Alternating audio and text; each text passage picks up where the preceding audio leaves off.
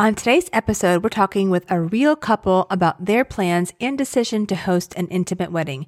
They did not have a small wedding just because it was a pandemic, though. They had planned to do a small wedding all along, but the reasons why might surprise you. So whether you're trying to decide what size wedding is right for you, or a larger wedding just doesn't feel like your style, but you're still trying to decide what is, you're going to get a lot out of this week's episode. So let's get to it.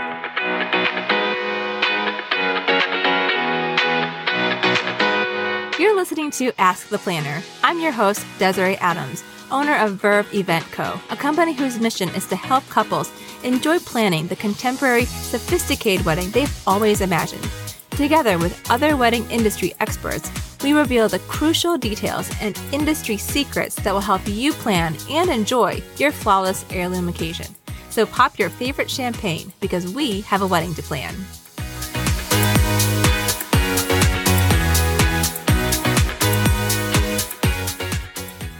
Hey guys, it's Desiree. Before we get to today's episode, I wanted to first give a shout out to our sponsors.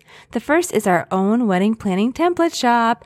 Regardless of where you are in your wedding planning journey, this shop has tons of resources I created specifically for you based on a lot of the tools I use with my own clients. My most popular items these days is the Ultimate Wedding Planning Checklist for couples, no surprise there, and the Wedding Mood Board template. The checklist is a game changer when it comes to knowing what to do and when in your wedding planning journey. And for all my decor-obsessed couples and fellow wedding pros, the Wedding Mood Board template turns that messy Pinterest board into a cohesive and organized decor roadmap for your day. You can pick up these products and more in the Wedding Planning Template shop at shop.verveeventco.com. Again, that's shop.verveeventco.com. And don't forget to use my special podcast discount code, which is podcast10 during checkout. Again, use the code podcast10 at checkout for 10% off your entire purchase. The second sponsor of our podcast is The Planner's Playbook. I have been in the wedding industry for almost 5 years and have been planning and executing events for over 15 years, and I am constantly learning and still trying to level up my game. Candace Coppola, who is the master behind The Planner's Playbook, is also my business mentor, and she has put together an incredible coaching program called The Planner's Playbook. Now, if you want to fast track your wedding planning career, this is your secret weapon to planning, designing, and coordinating magazine-worthy weddings. Seriously. It's designed for wedding planners who are 5 years or fewer into their business, and it will give you all the training and support you need for a multitude of things, including simplifying your planning process so you have a clear picture of how to work with your clients on any occasion or budget. It will also help boost your productivity with solid systems and processes that make wedding planning easy.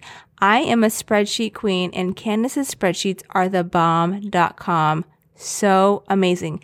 Every month you will receive a new playbook straight to your inbox, and it will be filled with tangible and tactile advice on everything from how to plan a tented wedding to preparing client budgets, mapping out your client journey, all of the things. And the last playbook was over 70 pages of amazing information, and I'm still going through it. How can you say no to this? Also, the doors to the Planner's Playbook open only 4 times a year, but you can ditch the waitlist and join anytime by visiting my unique sponsor link. Imagine all of the things you could accomplish if you had the right resources and support to guide you. So if you want to learn more about the Planner's Playbook, head to verveeventco.com/Planner's Playbook. Again, you can skip the waitlist and get instant access with my unique link by visiting verveeventco.com/Planner's Playbook. Now, the last sponsor of our podcast is Lovestream.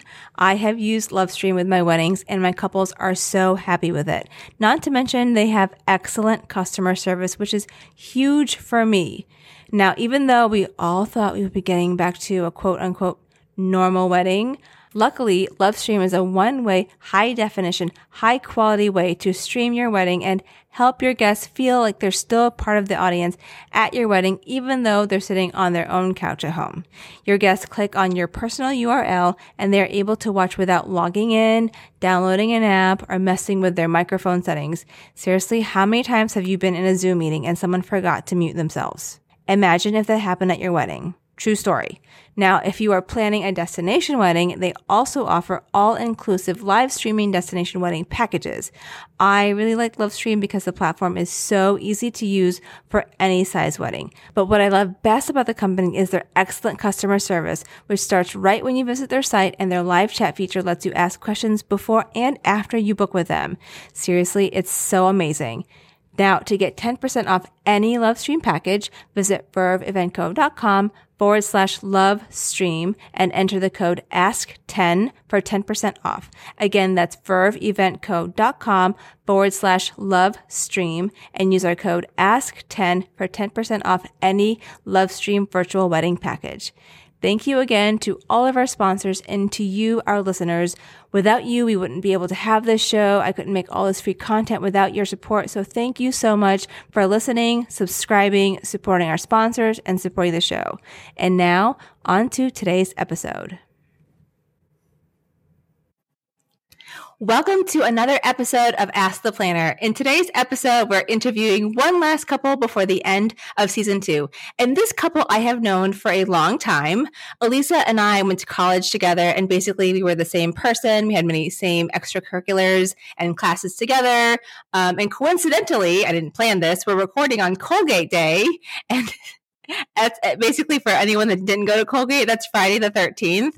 But that wasn't planned because I sprang this on Elisa 2 days ago, and she very willingly obliged and said Peter would do it too. So yay! Peter came on the scene a little bit later, but I don't love him any less because of it. And I loved getting to know Peter these past few years. And I think this is going to be a very, very fun episode. I wanted to bring Elisa and Peter on the show today because I had someone ask me to do an episode on mini weddings and courthouse weddings and elopements, more intimate weddings. And I immediately thought of Elisa and Peter for this reason. I don't want to give too much away, but Elisa and Peter got married during the height of the pandemic, and I'm talking May 2020 in New York City, which was basically ground zero here for COVID. And at that time, basically no one could do anything or see anyone, at least not publicly or in person, but we'll get more to that in today's episode. For the show notes of today's episode, visit verveeventco.com/66. And trust me, you're going to want to get the show notes and also to see photos from their beautiful wedding, because even though it was intimate, it was still so fun and so beautiful. So without further ado, please help me welcome Elisa and Peter to the show. Guys, thank you so much for joining me today. I can't wait to chat. Des, thank you so much for having us. And on Colgate Day, no less. It was all meant to be. Awesome. So first, I like to start each episode getting to know our guests a little bit before we dive into the interview. Can you tell our listeners a little bit more about where you're from, how you all met, where you live now?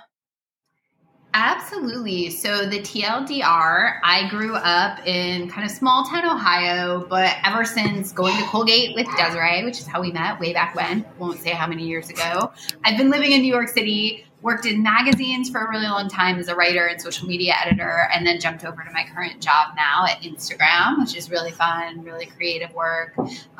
Do some programs and planning over there, although nothing on the scale of planning a wedding.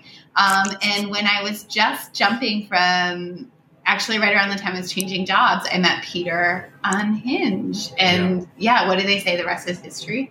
The rest is history. Yeah. Yes. I grew up in the D.C. suburbs in Maryland, went to Hamilton College, so not far. So, you know, neighbors. Yeah, Mohawk Valley represent. And Elisa and I, we met online. I was also working in publishing for a long time, but on the music side of things, and kind of transitioned more into advertising and tech. So, but yeah, we met in 2017. Elisa took 6 months to write me back on Hinge. True story. 6. I mean, I'm not surprised, but maybe it was just not the right time.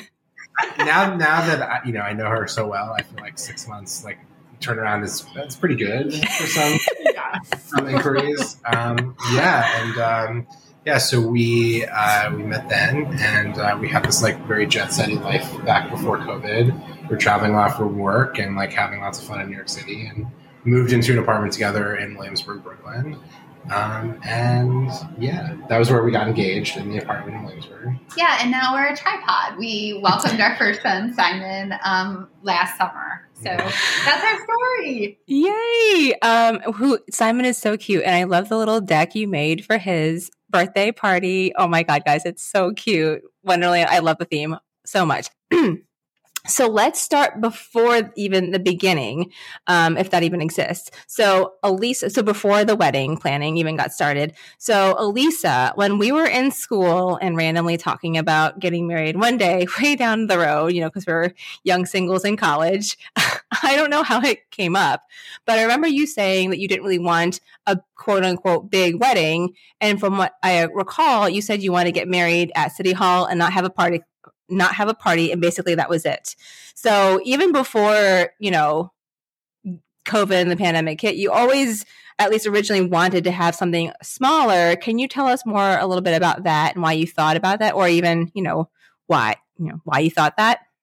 Yeah, even though it's been 2 years since we got married, I feel like I still haven't fully unpacked why I feel everything I feel about weddings. But I think even back in the college days, I think there was almost this feeling way back when, long before I was having a wedding, of kind of wanting to fight against this idea that a wedding needed to be a certain kind of way. And I felt like I wanted my wedding to be about love and family and not so much getting caught up in all of the other pieces of it, which I will acknowledge is a weird thing for me to say because I love weddings and actually love all of the pieces that we traditionally associate with weddings. And Desiree knows this more than anybody, love to throw a good party. So I love going to other people's weddings. And Des, as you mentioned, I've already put together this 14-page deck for my kid's first birthday party. But there was something about I just didn't envision myself as being a part of that. Mm-hmm, mm-hmm. And Peter, did you feel the same way, before meeting Elisa, or did you feel differently when you were thinking about getting married, or was it something that never came up? I did not have conversations with my friends in college about what our wedding should be like, in case you're wondering. But yeah, for me, it's just, I think the weddings I always enjoyed were ones where it felt really representative of the couple and their personalities and their interests. And it wasn't about their family or their parents or it felt like a real expression of the life they were creating together. So that was a priority for me. And look, if I met Elisa and she was like, I want a big honking wedding and that's going to make me feel good and that's going to be a big representation of me, then great, but that wasn't the case. And so I was happy to, go with that plan. Mm-hmm. Awesome. Okay. So let's fast forward a little bit to after you two became engaged. When did you become engaged? Tell us a little bit about that. And then what kind of wedding were you guys envisioning at that time prior to the pandemic? So I think what's funny about both of us is we're kind of a little bit procrastinating. It's kind of in our DNA. So we got engaged in December of 2019 and we were excited to do it right before the holidays so we could see our families and celebrate with them and, all that. And then I don't think we really had a strong sense of okay, how quickly do we need to plan a wedding or when do we want to do it? But we kind of decided really quickly about the scale and just that we wanted intimacy. We wanted it to be close-knit group. And we kind of wanted to focus on New York, Brooklyn, our lives here versus having a big destination wedding or having one where we're inviting tons of guests who are flying in from all over the country or the world or whatever. But we didn't really start with any kind of we didn't jump into the planning right off the bat. I think there wasn't a huge sense of urgency. Mm-hmm. Wow.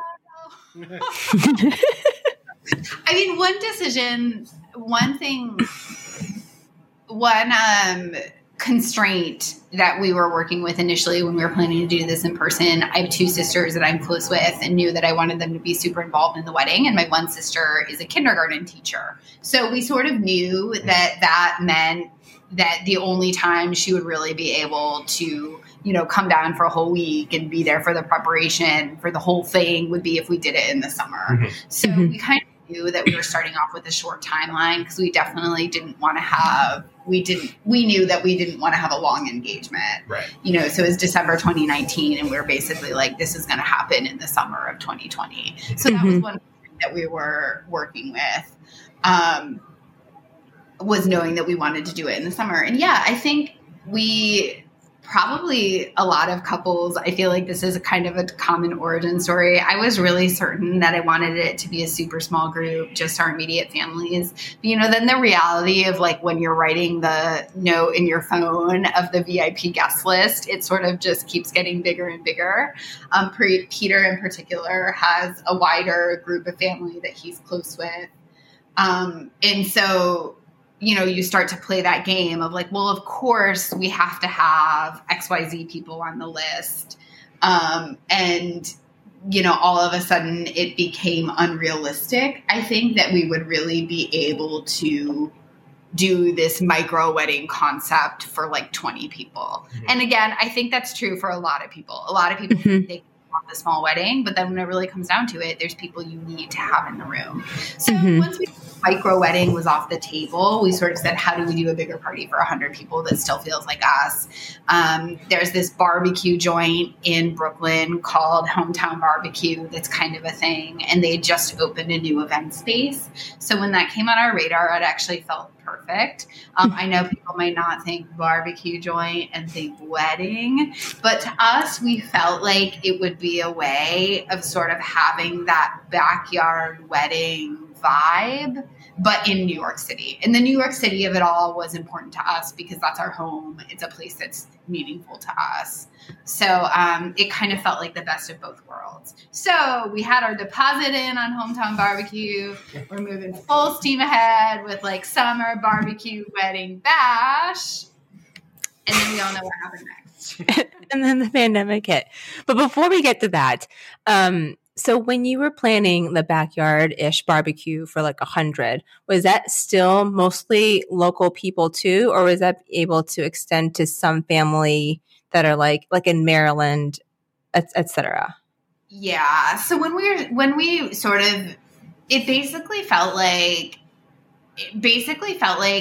our small list of VIPs ended up being like 40 people, and that was just sort of family and the closest of close nearby friends. Mm-hmm. And then we got to a point when you're doing the math of it all where you're kind of like, well, if we're going to throw an event for 40 people, we might as well throw an event for 100 people, was I think kind of where we landed. Mm-hmm. I felt like we looked at spaces, the spaces that were like the right size for our event at that that smaller number.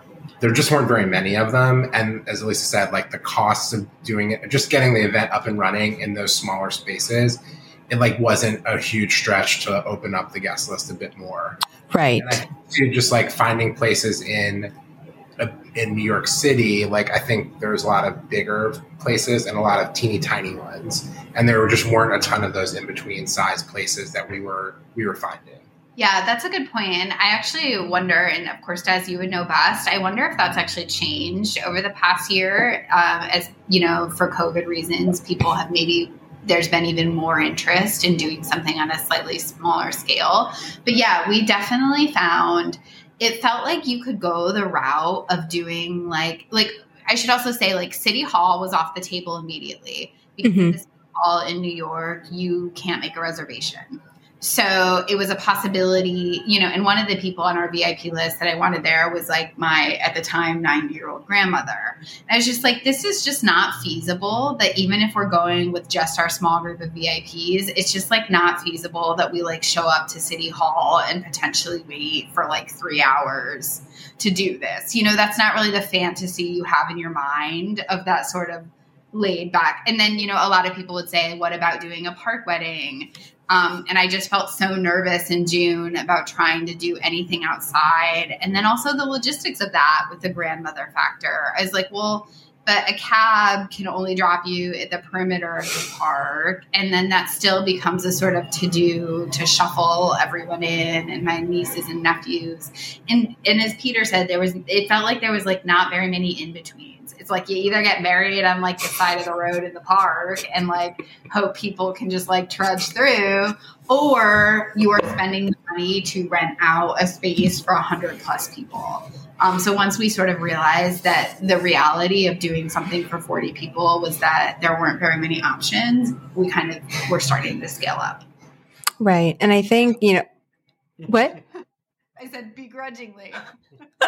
Begrudgingly. No, I think probably a lot of people have that experience of you guys where you want something small and intimate, but then you're like, well, the economies of scale and like different things that are factoring into it, like how, and I think still, 40, even 100, to some people, 100 people is still like, that's tiny. I think it's a great number because it's not overwhelming. And then as far as like, I think venues, I think a lot of people during the pandemic were just like, I'm just going to get married in our backyard because I can control that venue. I can control how many people come. It's big enough, et cetera. I think with that people that own venue spaces, they're paying rent. So I think they have to figure out what makes sense for them to break even business wise, et cetera, all that kind of stuff. So I don't know. I think that there are places that are opening up because people are like, oh, I have a barn property or I have this home, but there's also wear and tear on a facility if you have events. So I think trying to figure out how much should they be charging, because if you're trying to do something on the more intimate side, which is going to be less wear and tear, I think you're limiting yourself to a certain population. So they just have to think about it for their business, what makes sense for them and how much money do they want to be making.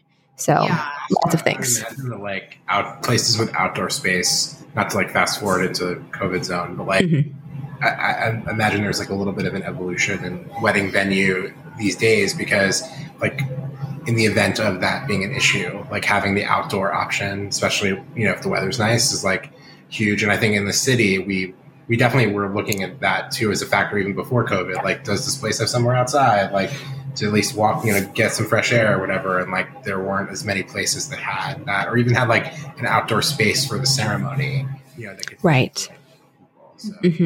Yeah. And I think it's just different aesthetics that people have. Some people love that whole ballroom look, which is fine. But then I think it's typically more trendy now to do something outside, inside, outside, so it's just lots of different factors. Okay. But let's get to, March when the world shut down, also on Friday the 13th, I believe. Because I was supposed to go to a Colgate thing that night and then we canceled. But then you had to rethink your plans. So probably, you took some time, but what was that like for you guys? You had started going off on one direction, bigger than what you'd planned, still on the intimate side. And then obviously you had to shift, but you didn't want to necessarily compromise stuff. What was that like? And what were your feelings like? I just remember we were the week before COVID hit, we went away to Florida for Elisa's birthday. And I remember we were getting dressed to go out to dinner and Elisa looked at me and she was scrolling on her phone and she was like, I think this coronavirus thing is going to be a thing. And I was like, we've heard this before, bird flu and blah, blah, blah. And we didn't even think anything of it. And then, of course, it was just a couple of days later that really everything changed. So I don't think I think the first thing we were thinking about was especially living in New York where things were a little bit bonkers, it was just what is our life now? Before we even thought about our wedding or anything else. And it probably took a little bit of time to just gather ourselves and understand what was going on in the world before we step back into thinking about something that at the time felt really trivial, like our wedding. We were healthy, we were together, that was the important thing. And then, if we were able to get back on the horse with the wedding, great. But if not, I don't know, it wasn't front of mind for me right away. No, but what I actually remember about it was, we were in Florida when all this news was breaking, and then when we were back in New York, what was supposed to happen the next weekend was that my mother-in-law, my parents, my sisters, everyone was coming to town, and we were going to do this big New York weekend with our families together that was going to include cake tasting and going wedding dress shopping. So this was March 2020. Basically, you can see, as I mentioned earlier, like I procrastinate. So like, yes, going wedding dress shopping in March for a June wedding is already late by the time frame that for a custom order they recommend. But I wasn't that worried about it. I sort of didn't really want the whole like ball gown wedding dress anyway. So I'd always kind of thought that I would do like more of an off the rack approach. Anyway, the point is we were really excited to have our family in town. And of course, what ended up happening was we had to cancel the whole trip because there were starting to be these like murmurs that maybe transportation would need to shut down because of this virus thing. So that was actually a piece of the entire experience that I still kind of have regrets about, that we weren't able to do. You always envision going wedding dress shopping with your mom, with your sisters. So I feel a little bit regretful about that. But I still did go wedding dress shopping with my girlfriends in the city. We had a blast. I drove Elisa in to drop her off for this appointment. Yeah. Her first appointment, because I was just like, you shouldn't take the subway. Yeah. And it was just that weird moment. It was like before things had shut down, but people were starting to be cautious. I'm sure I found Purell somewhere and brought it with me. But what I remember about that experience was that a few days after I went wedding dress shopping, of course, all the places I went wedding dress shopping shamed me. Like, it's too late to order something from June. You'll only be able to get something off of like this rack. That's a whole separate rant. But then it was like the next day I was getting calls and they're like, actually, we can't order anything for you because like our warehouses are shutting down. So that was an interesting marker of the times. But at that moment, I thought, well, it's fine. They'd already announced that in the next couple of days, everything was going to be shutting down in New York City. And I thought, well, it's fine. I'll just go to Bloomingdale's in a couple weeks when everything opens up again. So that was sort of where, and it's so hard to get back into that mental state of March 2020, but I think we all thought this would be over in a couple weeks. So that's kind of where we were at the beginning. And then probably fast forward 1 week later when the reality of what's happening was starting to set in, and Peter literally turned to me one day and was like, should we go to City Hall right now and get married? Because then we were starting to think not only was the reality of how serious this was setting in, but there was starting to be a sense that like courtrooms and other legal offices wouldn't be open. We did not do that. We did not hop on the train and go to City Hall. Although to some extent we probably should have. But I would say the next kind of thing that happened was that once it became clear that we would not be able to have an in-person event in June in New York City for 100 people safely, we decided that we did not want to continually postpone our wedding indefinitely, which was what some other people were doing at that point in time, saying like, okay, we won't do it in June. We'll kick it to September. We'll kick it to October. And this was like Elisa's stroke of genius here, because I was, as I kind of said before, I wasn't, the wedding wasn't front of mind for me. It was just like, there were so many other things going on. So it wasn't like, this is let's not prioritize this at all, was kind of my perspective. But maybe we should get married. So we're married, but the wedding piece of it, let's not even think about too much. But I think that understanding what was coming and I think considering how many people I know were in this cycle of postponement, canceling for months and months, I felt that we made such a great call to pivot right then versus continuing to punt on it. And if we had done that, who knows what would have, how we would have even done anything, or would we have done anything in the end? Yeah. And the other factor that's real for us and real for a lot of couples. So Peter had left his job right at the start of the year, which of course ended up being the worst timing ever, because then COVID came along and it was very difficult to find a job. And so the other factor was that we wanted to get Peter on my health insurance. So, there are ways to get, your partner on your health insurance without getting married. But I think we just kind of felt like it was another reason that we just didn't want to postpone. You're remembering all these things I've totally forgotten about now. I know, because isn't it weird how it feels like it was yesterday, but it also feels like it was a lifetime ago? Yeah. But I do think it's just so funny to remember how we all felt in March 2020 and just how, I mean, it's still so much confusion over COVID, but like in March 2020, just like not really knowing that this was going to be something that 2.5 years later would still be a factor. It's just crazy. But yeah, so once we sort of decided that we didn't want to postpone, it meant the only safe option was doing something virtually. And I will say, like, you read a story in the New York Times about a company called Wedfully that was helping people get married over Zoom. And like, once we started to marinate on that, we were sort of like, actually, I think this could be really cool. And, you know, ever since college, I think I'd been thinking about my wedding as something that I didn't necessarily feel inclined to take a traditional approach to. And so all of a sudden, when it felt like, hey, wouldn't it be cool to just like do this thing that like people haven't really done before? And actually there's a lot of reasons this will be really convenient because people won't have to travel and we can just focus the wedding around the aspects that are really important to us, like the speeches, which are always my favorite parts of the wedding. And just, you know, I think we sort of started to see it as a creative challenge that felt actually really exciting to us. It didn't feel like, okay, well, we have to do this over Zoom. It felt like, ooh, what would it be like if we really envisioned this as a sort of digital moment? So we got excited about that pretty quickly. I love that because I think, you know, you guys kind of walked us through what was going on and nobody knew what was going on or what was going to be happening down the road. And I remember, you know, I had my other couples that had the wedding at the same time. We just postponed an entire year because it was mostly for a selfish reason for us. Cause I was like, if we do it now and we postpone a year, none of the design has to change. The color palette has to stay the same and I don't have to change anything. Also, like we were like, cautiously optimistic that next year will be fine, you know, and even then it was still like not bad, you know, it was still like very different.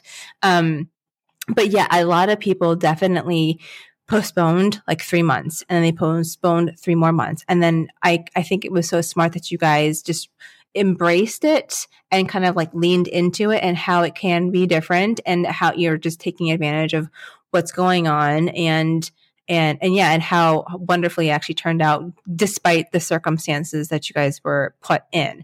So now that you've decided, you know, you looked into Wedfully, who I loved, they were so great. And then, you know, you're planning your reimagined wedding. Can you tell us more a little bit about what your priorities were? Like, if we're going to do this is what we want to do. And this is what we're going to focus on now for this version of the wedding. Cause I loved it. Yeah, I think that, I mean, Lisa touched on it earlier too. I think what people say at weddings is something that is important to her, important to us. And I think we were already becoming a Zoom culture very quickly in those first few months. And while Zoom isn't great for some things, like if you're talking and just expressing yourself with words, it's actually pretty good. Like you can get your point across. And it's like also something we learned later is just, especially in watching back the video of our wedding, is just the intimacy of how close you are to the screen is pretty intense. Like, so we didn't know that then. And, you know, there were a lot of tears during the wedding from all the like intensity of the speeches that happened. But I think that was the first and foremost thing that was possible was like the toasts and like our vows could be really cool. I think too, though, that as a result, my big thing was technology, which is usually my approach is like logistics. And it's like, if this is going to be about what we say, we have to make sure that people can hear us and like hear everything clearly. And even if, as our idea became to like do it on the roof of our building in Brooklyn with the gracious permission of our landlords, you know, that everyone could hear everything we were saying. So like I quickly was researching like wireless microphones and like what the right setup would be so that like if we were spending all this time, it was worth it for everyone watching. Yeah, I can't believe, obviously, Des, none of the weddings you planned, but I can't believe in general in the world how many weddings I've been to when it's difficult to hear. Like it's outdoor, the wind is going, they have a sound system, but like, so yes, that was a huge priority for us, was making sure people could see and hear. And again, Zoom ended up really facilitating that. The other thing that sort of got us excited about the creative direction of doing this digitally was one thing that I knew I wanted to incorporate into my wedding way before we knew what shape it would take, way before the COVID of it all, was that I have this video footage from when my grandmother got married, which like in my mind, my grandmother got married 50 plus years ago, and like who even knew there were video cameras then? So that was almost like a shock. It's called film. It's called film. Yeah. But like, you know, I'm not sure a lot of people have home videos of their grandparents getting married. I think that, I don't know, I guess my grandfather was sort of an early adopter. An early influencer. Early influencer, the OG influencer. Anyway, so I had this footage of my grandmother's wedding that I thought was so cool and special. And so I knew that I wanted to incorporate that into my wedding. So even when we were, you know, talking to Hometown Barbecue, I was like, do you have screens? Like we know, and you know, a lot of people, I don't know if this is so much of a trend anymore, but like people would do the slideshows at their wedding. And like, I always felt like those were really fun. I always loved seeing like the cute pictures of the bride and groom as children and their families. So I knew that I wanted to do something like that. I knew I wanted to use this footage of my grandmother. And then again, over Zoom, it all was just like clicking into place. So I ended up interviewing my grandmother over Zoom. This was before the wedding. I interviewed her over Zoom. I think it was actually the first Zoom call that she did. And I interviewed her and I spliced it together with the footage and I edited it down into this like 90-second video. And then we played that once our wedding kicked off as sort of part of the, I don't know, like envision in a traditional wedding where you're sort of sitting in your chair waiting for things to start and looking through the program. The prologue, thank you. Sort of our prologue, our program. So, you know, once we were doing the video with my grandma, I was like, you know what else we should do? We should do a video about ourselves, which we did. We did a little 3-minute, this is the story of Elisa and Peter. But because that felt like an element of an in-person wedding that we would be missing by doing it virtually. Like there would be people in Peter's friend group and his family that had never met me before. And at an in-person wedding, they would have some opportunity to talk to me or some opportunity, you know, you sort of by osmosis at those events, learn a little bit about the side of the relation or, you know, the side of the couple that you don't know. So it felt important to us to be able to replicate the feeling of getting to know a couple that you get from an in-person event. And, you know, there are so many ways, as we've talked about, there's so many ways that couples have gotten so creative about having a wedding showcase their personality, have people get to know them. And so we really wanted to preserve that aspect of it virtually. And then again, it was like making a video of 3 minutes and like telling our little stories ended up being such a great way to do that. And I just like, I'm not really sure, like we could have made that video and like played it in a sort of like banquet hall scenario, but I'm just not sure it would have, like, I don't know. I think that might have almost seemed like kind of like dumpy. It wouldn't have resonated the same way. Sorry. Yeah.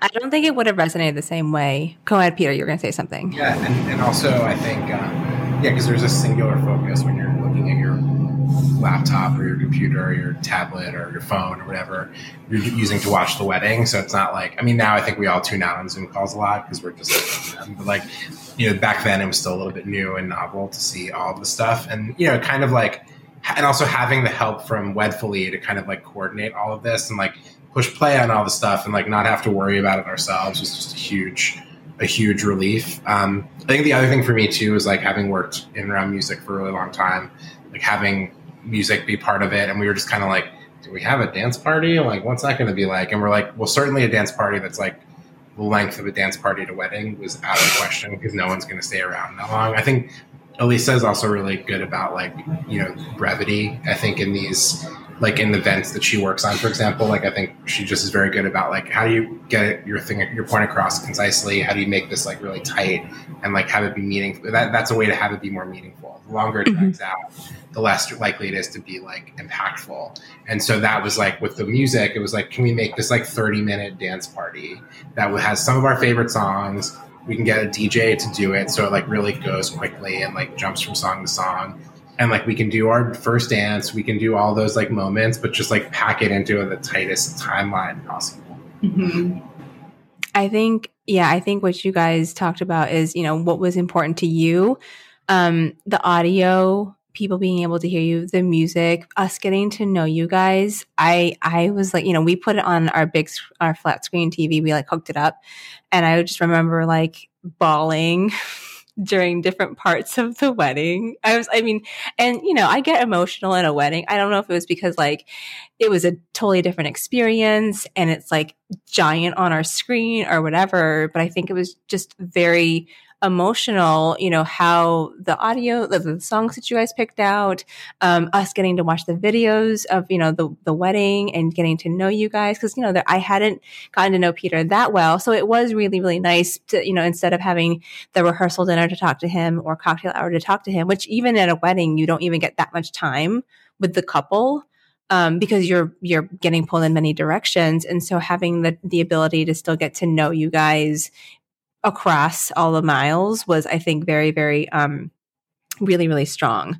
And then obviously yes, it's a very good point with audio. I'm always like, even if I look stupid, like walking up and handing them my microphone, I will do it because I want people to hear what you're saying. Cause that's like the most important part with the speeches, your vows, that kind of stuff. So I think, paying attention to that was really, really, really important too. So we talked about your priorities for the wedding day and people hearing you guys. So as far as like the actual wedding day of like your very small, intimate wedding, what was that like? How did you guys prepare, when you were thinking about like what, like the different micro events that you guys want to do? What would take us behind the scenes of that? Okay. So much last minute crazy. So absolute chaos. We woke up and it's like pouring rain. And of course the plan had been to like get married on our roof. So it's like pouring rain. But I will say like that would have been more stressful to me if we were having 100 people coming over to sit in the pouring rain. It was kind of like just us. We're like, all right, we can make it work. And the backup plan had been like, if we can't get married on the roof, we'll just move our laptop to our living room and get married there. So it was okay. But, it surprisingly, I guess it's true of any wedding day, no matter how big or small it is, you do end up having a lot of things to do.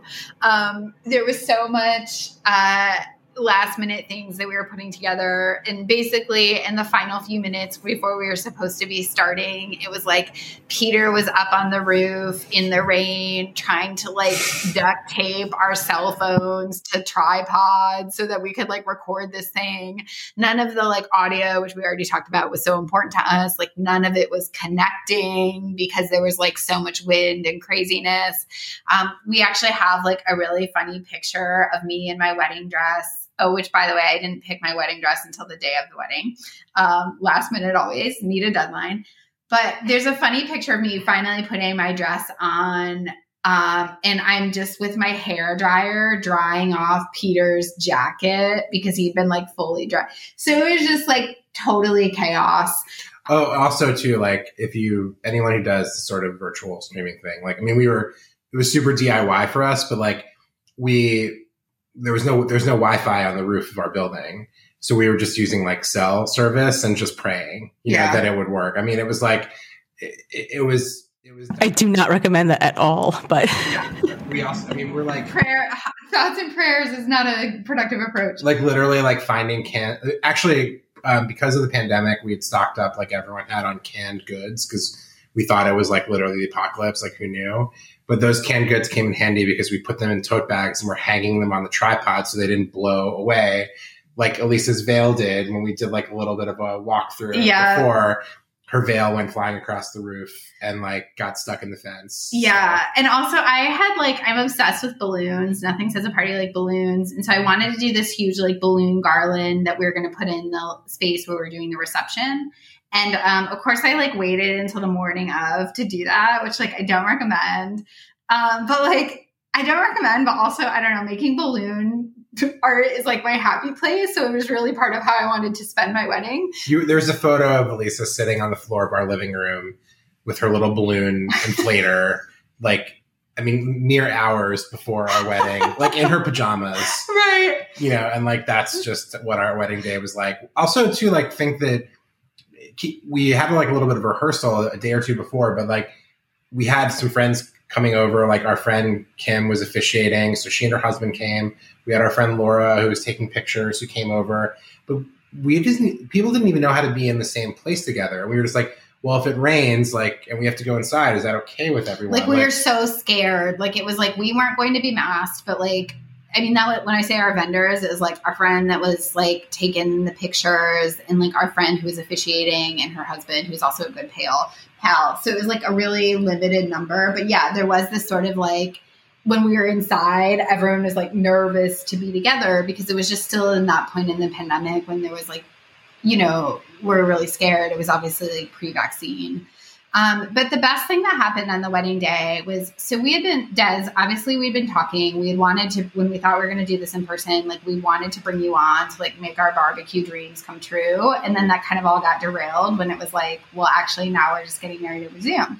But Des, expert party planner that she is, sort of was helping behind the scenes to make sure that this day wasn't a complete disaster. And one of the things, Des, that you arranged that ended up being like the best surprise and most special thing in the whole day was the flowers. So I don't really know what my plan had been for flowers. I guess I just didn't have one. But Des absolutely like knocked it out of the park. And I remember, you know, we're running around. I'm in my pajamas making a balloon arch, and like the doorbell rings, and it's the florist who had shown up like exactly when she said she was going to show up. And she had all, as florists do, she had all of the buckets of like the most beautiful flowers I'd ever seen. And I just remember feeling like, oh, this is actually all going to be fine. I was like, there's a professional here who knows what she's doing. Like, there's somebody here who has like a million beautiful flowers, and she's just going to like make sure that this looks the way that it needs to look. And she built this whole amazing thing on our roof. I mean, like, absolutely stunning. Des, what do you even call that? It was like a... I think we called it like not a balloon, like a floral arch, floral garland. Because you had given me some, because, you know, because obviously, like, I was like, I can't help with like the virtual aspect or any aspect. I was like, I can help with decor. And, you know, you had done some decor stuff, which we didn't even get into, but like, you know, sharing the drawings that you'd made so that all of us at home could kind of decorate our own homes. And so you had done your color story and everything. So I just kind of shared, and like you had given me some inspiration on the floral vision sort of like, I was like, well, we have to have like some kind of backdrop for you guys to be getting married. And I just kind of like shared that inspiration with her, and I'd seen her work, and I was like, she'll be perfect. She'll make it look beautiful, whatever it is. I was like, this will happen.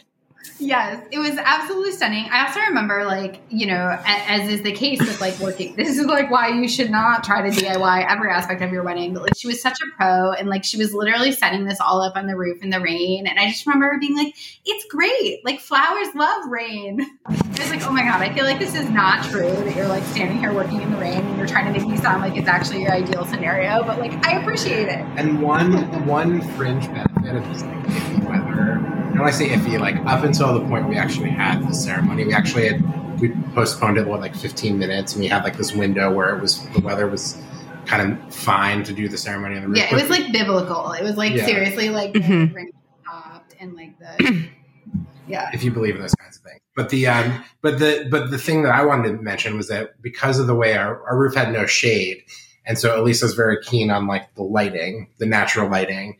So if it had been sunny, we would have done the wedding, had the cameras pointed the opposite direction, which is like on the roof had this like canvas backing to this fence. It was like all green. And we would have done the flowers there. But because it was overcast, we were able to like pivot and have like this sort of the skyline of like our Brooklyn neighborhood as a backdrop. And the florist was able to create her like arch and everything on the fence, but the opposite direction, which like in retrospect was like, so much better. It just was it was really just fortunate that we had overcast skies. And like, so again, people are like, oh, my wedding day isn't sunny, but there's probably some sort of silver lining you'll get from that. Like either someone's not sweating profusely or getting sunburned or whatever. Like there's, and I feel like this is just giving like so much insight into my bride personality, where it's like, I was like, Des, I don't know anything about the flowers. Just like, I'll show up and they'll be there. But yeah, I was like, but we can't be backlit.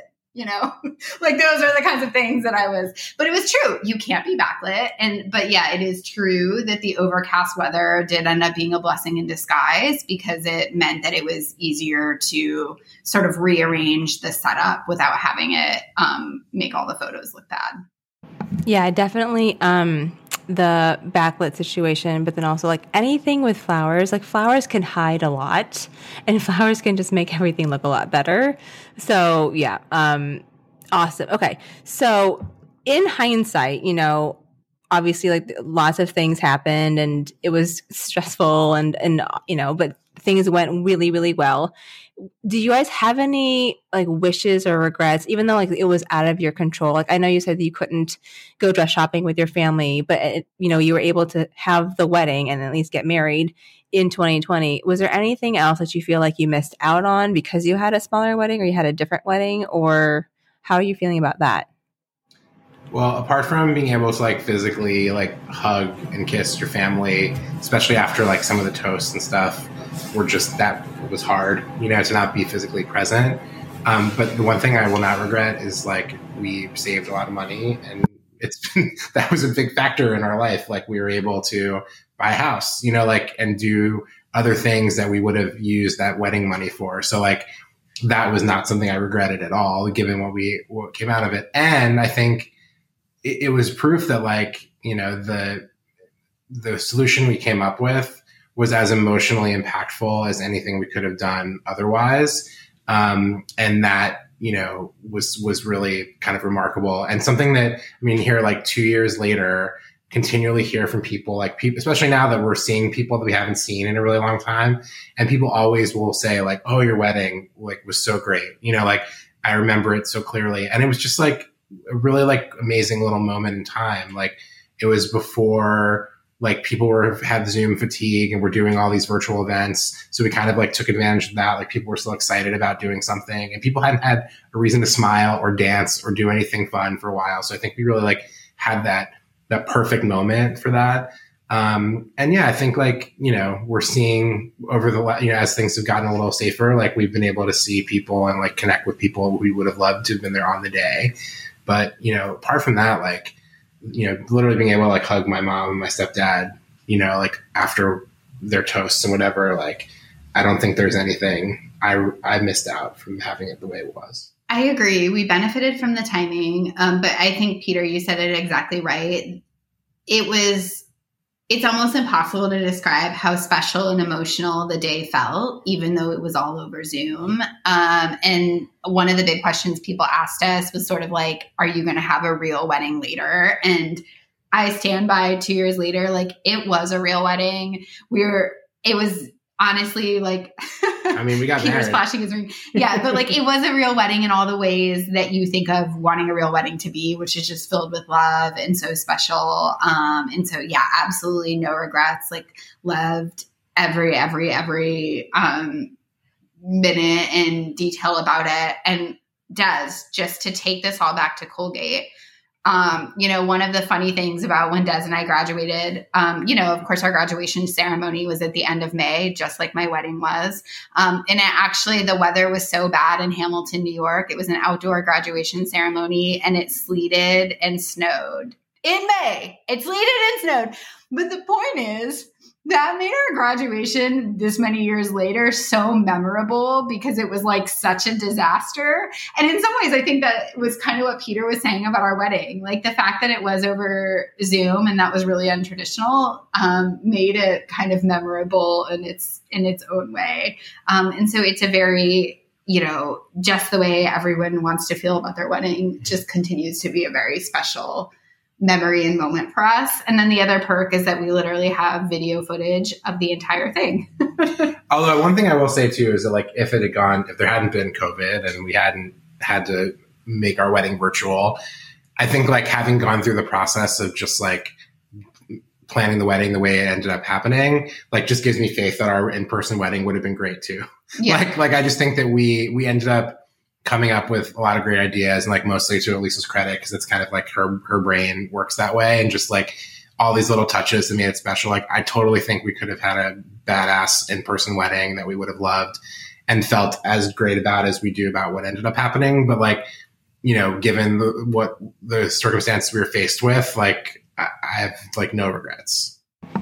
I think that's awesome because, you really touched on, we talked about what was super important to you guys, and you were still able to preserve those parts of the wedding, albeit in a virtual, not in-person way. But because you were still able to focus on those things, you don't have to have any regrets, which I think is what some people worry about, is like, if I have a smaller wedding, or if I do this, and when am I going to miss out on, and what am I going to regret? But I think because you guys were able to focus on that and still realize that, you don't have to feel like you have to do a do-over or an anniversary party or whatever, because you were still able to connect with so many people. Yeah, Go ahead. Yeah, go ahead. For me, like one interesting sort of like parallel is that, I had a bar mitzvah. And we ended up postponing my bar mitzvah date was supposed to be in December. So if you've ever been on a bar mitzvah circuit, that's like the end of the line. Like everyone has had their bar mitzvah by December. And we decided that we wanted to have it at home, my parents' house in Maryland. So but doing it in the winter was not a possibility. So we just asked the synagogue, could we like push the date to like June of the following year? And like, basically it just ended up being like such a great bar mitzvah because like people didn't have that like fatigue of it, like they weren't like over. And like for us, like we're not spring chickens getting married. We've been to a lot of weddings, and it was kind of like, no one needs to like go through this like crazy big wedding thing for us. Like at this point, you know what I mean? Like what? Yeah, but I don't know. Okay. Maybe that's not a point you want to make. I guess what I'm saying is that like we did something different and special that like fit, kind of coming back to what I said at the very beginning. Like we did something special that fit our life and our personalities and like our passions, our interests. And like the fact that it was, unique because of COVID, or unique because of like, we're doing it like in our late 30s versus like in our 20s, like whatever those factors are, it's like, it was important and meaningful and emblematic of us. And like, I think you can throw out the other bar mitzvah analogy. Just like forget I brought it up. I was going somewhere different with it, but anyway, yeah. We can cut that if we need to. Well, Elisa and Peter, this was such a great conversation. I really, really loved talking about this with you guys. I mean, we could talk forever, but we do have a time limit. So thank you guys again for talking with us. I think a lot of people are going to really appreciate this episode because it's going to be kind of in a different sense of like what you need to do for a wedding. But I think there's going to be a lot of awesome takeaways from this episode. So thank you. Well, I hope you all enjoyed hearing about Elisa and Peter's intimate wedding. Just because it was smaller in size, it does not mean there was any less love or celebration on their wedding day. I hope you all heard from this wedding that there's a range in the types and sizes of weddings. While I will admit that smaller weddings got much more attention and seemed much more on trend during the pandemic, if you're considering having a smaller wedding, go for it. Don't feel pressure from others to plan a day that doesn't feel authentic to you. I also think that the pandemic created a greater need for virtual options. Peter and Elisa were just at the forefront of implementing this aspect into their wedding. However, you don't need to have a pandemic in order to provide a virtual option for guests who cannot attend. In some events, it's almost become the norm. For example, my daughter's first communion mass was live streamed this past weekend because the church already had the capabilities and they know that some people wouldn't be able to travel to attend it with their families. Also, couples that want to plan destination weddings now that the world is opening up can allow guests to still attend their destination wedding with a range of virtual streaming options. Elisa and Peter talked about Wedfully, but one of our podcast sponsors is Lovestream. I love both Wedfully and Lovestream, and I'm going to link to my reviews of both companies in the show notes for this episode, which can be found at verveeventco.com/66. The episode show notes will be super helpful for you, and I hope that you got a lot out of listening from this episode. If you have any follow-up questions regarding anything we talked about, make sure you drop them in your review on Apple Podcasts, and I will talk about it in an upcoming episode in season 3. Speaking of reviews, this week's review comes from Manda the Pirate, who, by the way, has an awesome Apple Podcasts name. Manda the Pirate, aka Manda East on Instagram, writes, "A must listen for brides, 5 stars. Every episode I listen to makes me love this podcast even more. I learn so much every time I listen. This podcast is a must listen when planning a wedding. So much valuable information and great ideas for couples. Thank you, Desiree. Yay! Thank you so much, Amanda, for that awesome review. I love that you're learning something every episode. That is exactly why I make the podcast. Sometimes I think, what can I talk about now that I haven't talked about before that people don't actually know? And sometimes I worry that I'm stating the obvious, but I'm super glad that what I'm talking about in the podcast is still helpful for you. Since it's our second to the last episode, I'm definitely going to be sending you a gift card. So make sure you check your DMs so I can get your email address. And guys, that wraps up this week's episode of Ask the Planner. If you're planning an intimate wedding and want a little extra help to make sure you've got all the important bases covered before your big day, you can book a clarity call with me at verveeventco.com/clarity. Next week, I will be back with one final episode for season 2, and I'm going to be talking about wedding color palettes and design, which is my top requested topic on Instagram, so stay tuned. Thank you so much for joining me for this week's episode. I hope you enjoyed hearing from Elisa and Peter on their intimate wedding, and I will talk to you next week. Make sure you connect with me in the meantime on Instagram at Ask the Planner Podcast and on TikTok at Verve Event Co. Have a wonderful, wonderful week, and I will talk to you all soon. Thank you so much for listening to Ask the Planner. To make sure you enjoy planning your heirloom occasion, visit AskThePlannerPodcast.com, where you'll find show notes and ways to connect with me. And if you enjoyed today's episode, make sure you hit subscribe and please leave a 5-star review on Apple Podcasts so other couples can find the show and plan their flawless wedding just like you.